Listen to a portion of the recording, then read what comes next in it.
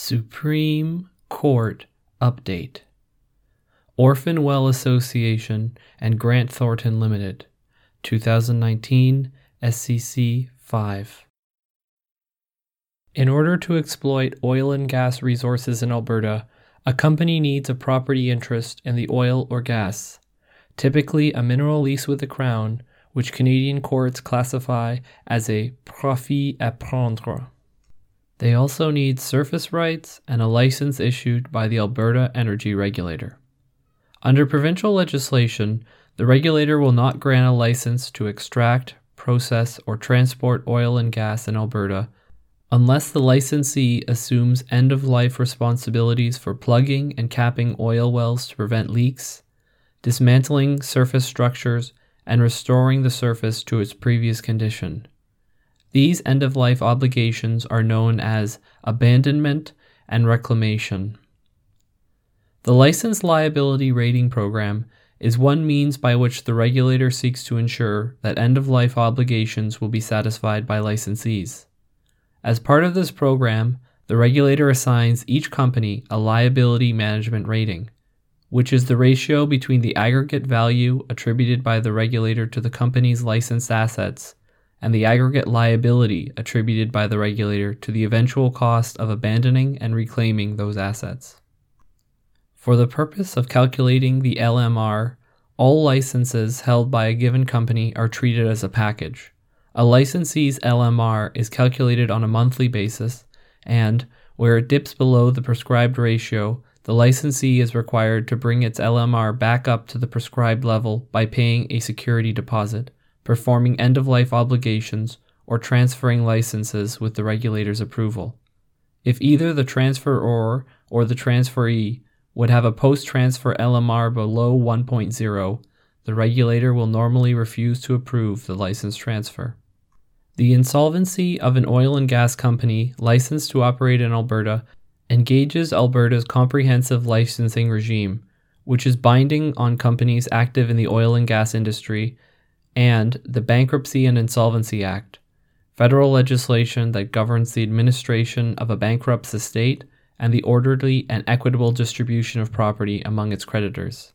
Alberta's Environmental Protection and Enhancement Act ensures that a licensee's regulatory obligations will continue to be fulfilled when it is subject to insolvency proceedings by including the trustee of a licensee in the definition of operator for the purposes of the duty to reclaim, and by providing that an order to perform reclamation work may be issued to a trustee. However, it expressly limits a trustee's liability in relation to such an order to the value of the assets of the bankrupt estate, absent gross negligence or willful misconduct. The Oil and Gas Conservation Act and the Pipeline Act take a more generic approach. They simply include trustee in the definition of licensee. As a result, every power which these acts give the regulator against the licensee can theoretically be exercised against the trustee. The regulator has delegated the authority to abandon and reclaim orphans, oil and gas assets and their sites left behind in an improperly abandoned or unreclaimed state by defunct companies at the close of their insolvency proceedings, to the Orphan Well Association, an independent non-profit entity. The OWA has no power to seek reimbursement of its costs, but it may be reimbursed up to the value of any security deposit held by the regulator to the credit of the licensee of the orphans once it has completed environmental work. Redwater, a publicly traded oil and gas company, was first granted licenses by the regulator in 2009. Its principal assets are 127 oil and gas assets, wells, pipelines, and facilities, and their corresponding licenses. A few of its licensed wells are still producing and profitable, but the majority are spent and burdened with abandonment and reclamation liabilities that exceed their value. In 2013, ATB Financial, which had full knowledge of the end-of-life obligations associated with Redwater's assets, advanced funds to Redwater and, in return, was granted a security interest in Redwater's present and after-acquired property. In mid-2014, Redwater began to experience financial difficulties. Grant Thornton Limited was appointed as its receiver in 2015. At that time, Redwater owed ATB approximately $5.1 million and had 84 wells, 7 facilities, and 36 pipelines, 72 of which were inactive or spent. But since Redwater's LMR did not drop below the prescribed ratio until after it went into receivership, it never paid any security deposits to the regulator. Upon being advised of Redwater's receivership, the regulator notified Grant Thornton that it was legally obligated to fulfill abandonment obligations for all licensed assets prior to distributing any funds or finalizing any proposal to creditors. The regulator warned that it would not approve the transfer of any of Redwater's licenses unless it was satisfied that both the transferee and the transferor would be in a position to fulfill all regulatory obligations, and that the transfer would not cause a deterioration in Redwater's LMR. Grant Thornton concluded that it could not meet the regulator's requirements because the cost of the end-of-life obligations for the spent wells would likely exceed the sale proceeds from the productive wells. Based on this assessment, Grant Thornton informed the regulator that it was taking possession and control only of Redwater's 17 most productive wells, 3 associated facilities, and 12 associated pipelines, and that it was not taking possession or control of any of Redwater's other licensed assets. Grant Thornton's position was that it had no obligation to fulfill any regulatory requirements associated with the renounced assets. In response, the regulator issued orders under the OGCA and the Pipeline Act requiring Redwater to suspend and abandon the renounced assets. The regulator imposed short deadlines, as it considered the renounced assets an environmental and safety hazard. The regulator and the OWA then filed an application for a declaration that Grant Thornton's renunciation of the renounced assets was void, and for orders requiring Grant Thornton to comply with the abandonment orders and to fulfill the end-of-life obligations associated with Redwater's licensed properties. The regulator did not seek to hold Grant Thornton liable for these obligations beyond the assets remaining in the Redwater estate. Grant Thornton brought a cross-application seeking approval to pursue a sales process excluding the renounced assets and an order directing that the regulator could not prevent the transfer of the licenses associated with the retained assets on the basis of, inter alia, the LMR requirements, failure to comply with the abandonment orders, refusal to take possession of the renounced assets, or Redwater's outstanding debts to a regulator. A bankruptcy order was issued for Redwater, and Grant Thornton was appointed as trustee. Grant Thornton invoked Section 14.06 sub 4 sub A sub 2 of the Bankruptcy and Insolvency Act in relation to the renounced assets. The Chambers judge and a majority of the Court of Appeal agreed with Grant Thornton and held that the regulator's proposed use of its statutory powers to enforce Redwater's compliance with abandonment and reclamation obligations during bankruptcy conflicted with the Bankruptcy and Insolvency Act in 2 ways. First, it imposed on Grant Thornton the obligations of a licensee in relation to the Redwater assets disclaimed by Grant Thornton, contrary to Section 14.06 sub 4 of the Bankruptcy and Insolvency Act. And second, it upended the priority scheme for the distribution of a bankrupt's assets established by the Bankruptcy and Insolvency Act by requiring that the provable claims of the regulator, an unsecured creditor, be paid ahead of the claims of Redwater's secured creditors. The dissenting judge in the Court of Appeal would have allowed the regulator's appeal on the basis that there was no conflict between Alberta's environmental legislation and the Bankruptcy and Insolvency Act. Held, Justices Moldaver and Cote dissenting. The appeal should be allowed. Per Chief Justice Wagner, Justice Isabella, Karakatsanis, Gascon, and Brown.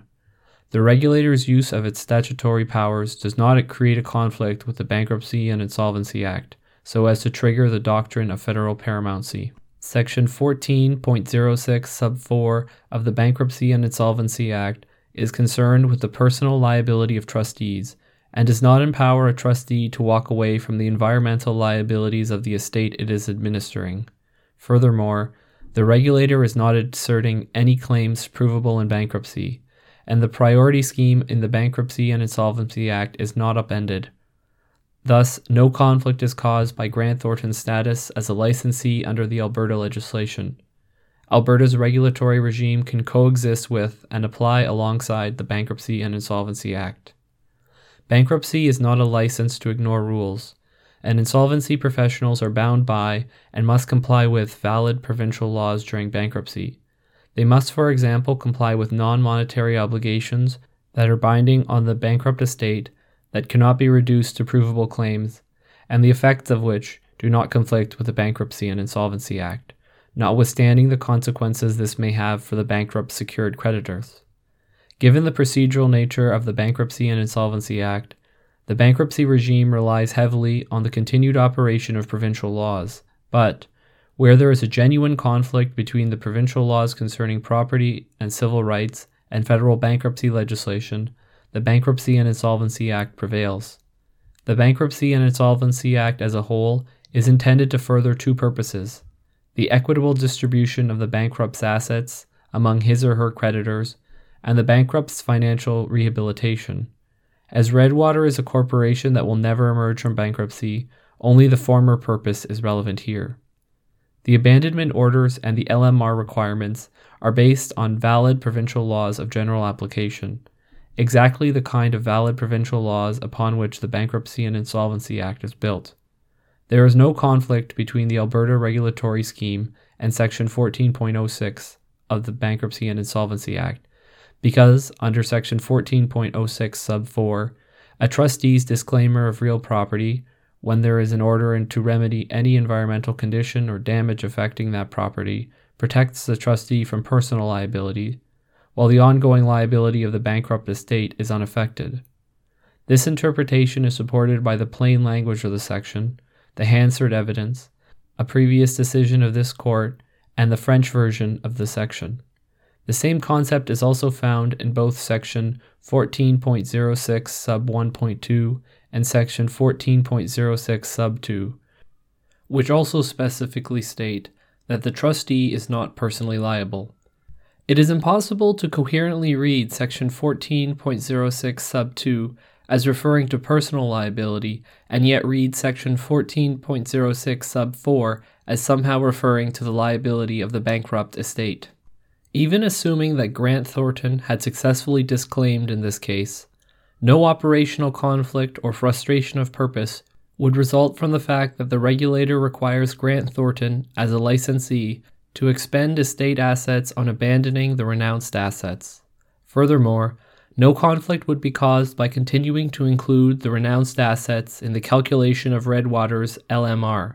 Finally, given the restraint with which the doctrine of paramountcy must be applied, and given that the regulator has not attempted to hold Grant Thornton personally liable as a licensee for the costs of abandonment, no conflict with Section 14.06 sub 2 or Section 14.06 sub 4 of the Bankruptcy and Insolvency Act is caused by the mere theoretical possibility of personal liability under the OGCA or the Pipeline Act. The end-of-life obligations binding on Grant Thornton are not claims provable in the Redwater bankruptcy. Not all environmental obligations enforced by a regulator will be claims provable in bankruptcy. The test set out by the court in Newfoundland and Labrador and Abitibi Bowater Inc., 2012 SCC 67, must be applied to determine whether a particular regulatory obligation amounts to a claim provable in bankruptcy. First, there must be a debt, a liability, or an obligation to a creditor. Second, the debt, liability, or obligation must be incurred before the debtor becomes bankrupt. And third, it must be possible to attach a monetary value to the debt, liability, or obligation. Only the first and third parts of the test are at issue in the instant case. With respect to the first part of the test, Abitibi should not be taken as standing for the proposition that a regulator is always a creditor when it exercises its statutory enforcement powers against the debtor. A regulator exercising a power to enforce a public duty is not a creditor of the individual or corporation subject to that duty. Here, it is not disputed that, in seeking to enforce Redwater's end-of-life obligations, the regulator is acting in a bona fide regulatory capacity and does not stand to benefit financially. It is clear that the regulator acted in the public interest and for the public good in issuing the abandonment orders and enforcing the LMR requirements, and that it is therefore not a creditor of Redwater. The public is the beneficiary of those environmental obligations. The province does not stand to gain financially from them. Strictly speaking, this is sufficient to dispose of this aspect of the appeal. As it may prove helpful in future cases, under the third part of the test, a court must determine whether there are sufficient facts indicating the existence of an environmental duty that will ripen into a financial liability owed to a regulator.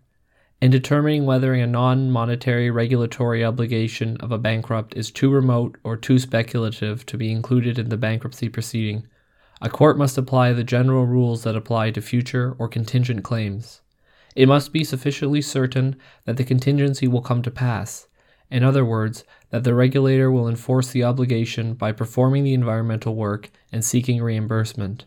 In the instant case, the abandonment orders and the LMR requirements fail to satisfy this part of the test. It is not established by the evidence that it is sufficiently certain that the regulator will perform the abandonments and will advance a claim for reimbursement. This claim is too remote and speculative to be included in the bankruptcy process. Furthermore, the regulator's refusal to approve license transfers unless and until the LMR requirements have been satisfied does not give it a monetary claim against Redwater. In crafting the priority scheme of the Bankruptcy and Insolvency Act, Parliament intended to permit regulators to place a first charge on real property of a bankrupt affected by an environmental condition or damage, in order to fund remediation. Thus, the Bankruptcy and Insolvency Act explicitly contemplates that environmental regulators will extract value from the bankrupt's real property if that property is affected by an environmental condition or damage. Although the nature of property ownership in the Alberta oil and gas industry meant that Section 14.06 sub 7 was unavailable to the regulator, the abandonment orders and the LMR replicate the effect of Section 14.06 sub 7 in this case. Furthermore, Redwater's only substantial assets were affected by environmental conditions or damage. Accordingly, the abandonment orders and LMR requirements did not seek to force Redwater to fulfill end-of-life obligations with assets unrelated to the environmental condition or damage. In other words, recognizing that the abandonment orders and LMR requirements are not provable claims in this case does not interfere with the aims of the Bankruptcy and Insolvency Act. Rather, it facilitates them. Per Justices Moldaver and Cote dissenting, Grant Thornton and ATB have satisfied their burden of demonstrating a genuine inconsistency between federal and provincial law under both branches of the paramountcy test, namely operational conflict and frustration of purpose. Accordingly, the appeal should be dismissed. Because Alberta's statutory regime does not recognize the disclaimers by trustees of assets encumbered by environmental liabilities as lawful by virtue of the fact that receivers and trustees are regulated as licensees who cannot disdain assets, there is an unavoidable conflict between federal and provincial law. Alberta's legislation governing the oil and gas sector should therefore be held inoperative to the extent it does not recognize the legal effect of Grant Thornton's disclaimers. An operational conflict arises when it is impossible to comply with both laws. An operational conflict analysis is an exercise in statutory interpretation. The court must ascertain the meaning of each competing enactment in order to determine whether dual compliance is possible. This interpretation exercise takes place within the guiding confines of cooperative federalism, which operates as a straightforward interpretive presumption, one that supports rather than supplants the modern approach to statutory interpretation. Courts should favor an interpretation of the federal legislation that allows the concurrent operation of both laws. However, where the proper meaning of the provision cannot support a harmonious interpretation, it is beyond a court's power to create harmony where Parliament did not intend it. In the instant case, reliance on cooperative federalism must not result in an interpretation of Section 14.06 sub 4 of the Bankruptcy and Insolvency Act that is inconsistent with its language, context, and purpose. The natural meaning which appears when section 14.06 sub 4 is simply read through is that it assumes and incorporates a pre-existing common law right to disclaim property in the context of bankruptcy and insolvency. This right is in keeping with the fundamental objective of trustees, which is the maximization of recovery for creditors as a whole by realizing the estate's valuable assets. It enables trustees to administer the estate in the most efficient manner and to avoid significant costs of administration that would reduce creditor recovery. Section 14.06 sub 4 expresses the disclaimer right in unqualified terms and emphasizes that a trustee may not be held liable whenever the right is exercised. Parliament did not intend to condition the right to disclaim property on the actual existence of a risk of personal liability. Although the opening words of section 14.06 sub 4 refer to the personal liability of the trustee, when the words of the provision are read in their entire context and in their grammatical and ordinary sense harmoniously with the scheme of the Act, the object of the Act, and the intention of Parliament, their meaning becomes apparent. Avoiding personal liability is not the only effect of the appropriate exercise of this power. By properly disclaiming certain properties, the trustee is relieved of any liabilities associated with the disclaimed properties and loses the ability to sell it for the benefit of the estate. The disclaimer right allows the trustee not to realize assets that would provide no value to the estate's creditors and whose realization would therefore undermine the trustee's objective of maximizing recovery. However, Section 14.06 sub 4 does not relieve the estate of its liabilities or environmental obligations once a trustee exercises the disclaimer power. The disclaimed property ultimately reverts to the estate at the conclusion of the bankruptcy proceedings, as is the case with unrealized assets. Whether the estate has sufficient assets capable of satisfying those liabilities at that point in time is a separate question that is unrelated to the underlying fact of ongoing liability. In accordance with the predominant and well-established modern approach to statutory interpretation, courts must read statutory provisions in their entire context as parts of a coherent whole. In Section 14.06 sub 4 of the Bankruptcy and Insolvency Act, Parliament has expressly referred to this disclaimer power and spelled out the particular effects flowing from its proper exercise. By doing so, it has purposefully incorporated the disclaimer power into its statutory scheme to achieve its desired purpose. Courts must read statutory provisions in their entire context, and Parliament is presumed to craft sections and subsections of legislation as parts of a coherent whole. The immediate statutory context surrounding Section 14.06 sub 4, specifically Sections 14.06 sub 2, sub 5, sub 6, and sub 7, as well as the Hansard evidence, confirms that a trustee's right to disclaim property is not limited to protecting itself from personal liability. The power to disclaim assets provided to trustees by Section 14.06 sub 4 of the Bankruptcy and Insolvency Act was available to Grant Thornton on the facts of this case. The statutory conditions to the exercise of this power were met. The abandonment orders clearly relate to the remediation of an environmental condition. Additionally, the right of disclaimer is applicable in the context of the statutory regime governing the oil and gas industry. In delineating what interests may be disclaimed by a trustee under Section 14.06 sub 4, Parliament used exceptionally broad language. The trustee is permitted to disclaim any interest in any real property.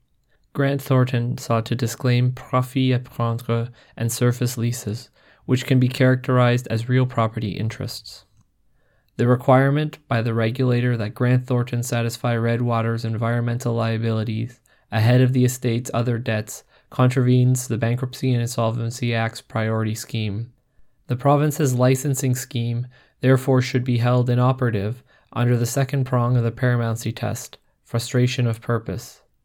Even where dual compliance with both federal and provincial law is, strictly speaking, possible, provincial legislation or provisions will be rendered inoperative to the extent that they have the effect of frustrating a valid federal legislative purpose.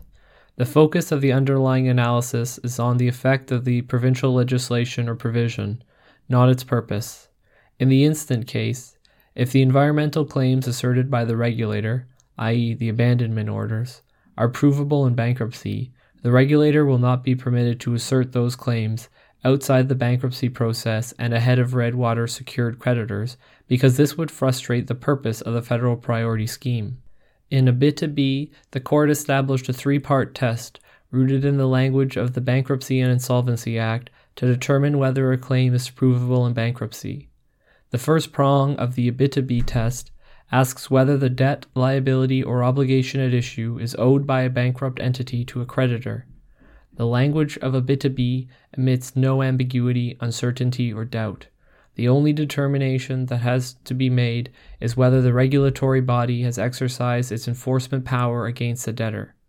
Most environmental regulatory bodies can be creditors, and government entities cannot systematically evade the priority requirements of the federal bankruptcy legislation under the guise of enforcing public duties. In the instant case, the first prong is satisfied. There is no doubt that the regulator exercised its enforcement power against the debtor when it issued orders requiring Redwater to perform the environmental work on the non-producing properties. It is neither appropriate nor necessary in this case to attempt to redefine the first prong of the Abitibi test by narrowing the broad definition of creditor as the majority does. There is no dispute that the second prong of the Abitibi test, which requires that the debt, liability, or obligation be incurred before the debtor becomes bankrupt, is satisfied.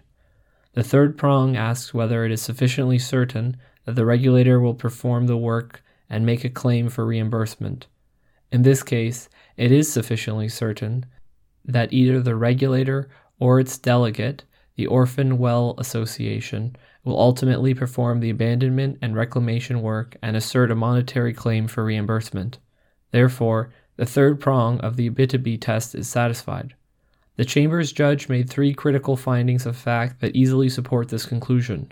First, he found that Grant Thornton was not in possession of the disclaimed properties and, in any event, had no ability to perform any kind of work on these assets because the environmental liabilities exceeded the value of the estate itself, and Redwater had no working interest participants that would step in to perform the work. As a result, he concluded that there was no other party who could be compelled to carry out the work. Second, in light of the fact that neither Grant Thornton nor Redwater's working interest participants would or could undertake this work, the Chamber's judge found as fact that the regulator would ultimately be responsible for the abandonment costs, since it has the power to seek recovery of abandonment costs and has actually performed the work on occasion, and has expressly stated an intention to seek reimbursement for the costs of abandoning the renounced assets. Third, the Chamber's judge found that the regulator's only realistic alternative to performing the remediation work itself was to deem the renounced assets to be orphan wells. In this circumstance, he found that the legislation and evidence shows that if the regulator deemed a well an orphan, then the Orphan Well Association would perform the work.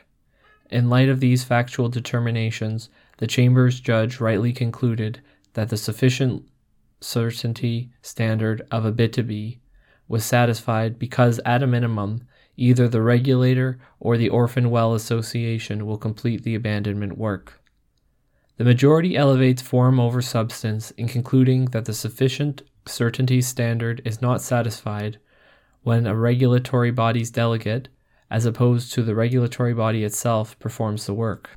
Considering the salient features of the Orphan Well Association and its relationship with the regulator, one must conclude that they are inextricably intertwined. When the regulator exercises its statutory powers to declare a property an orphan under Section 70 Sub 2 of Alberta's Oil and Gas Conservation Act, it effectively delegates the abandonment work to the Orphan Well Association.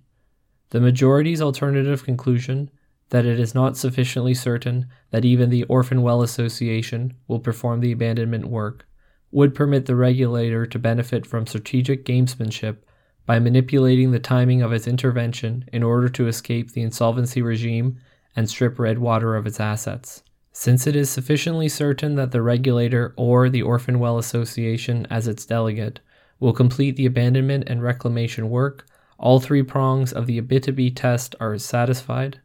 The regulator's abandonment orders constitute, quote, claims provable in bankruptcy, end quote.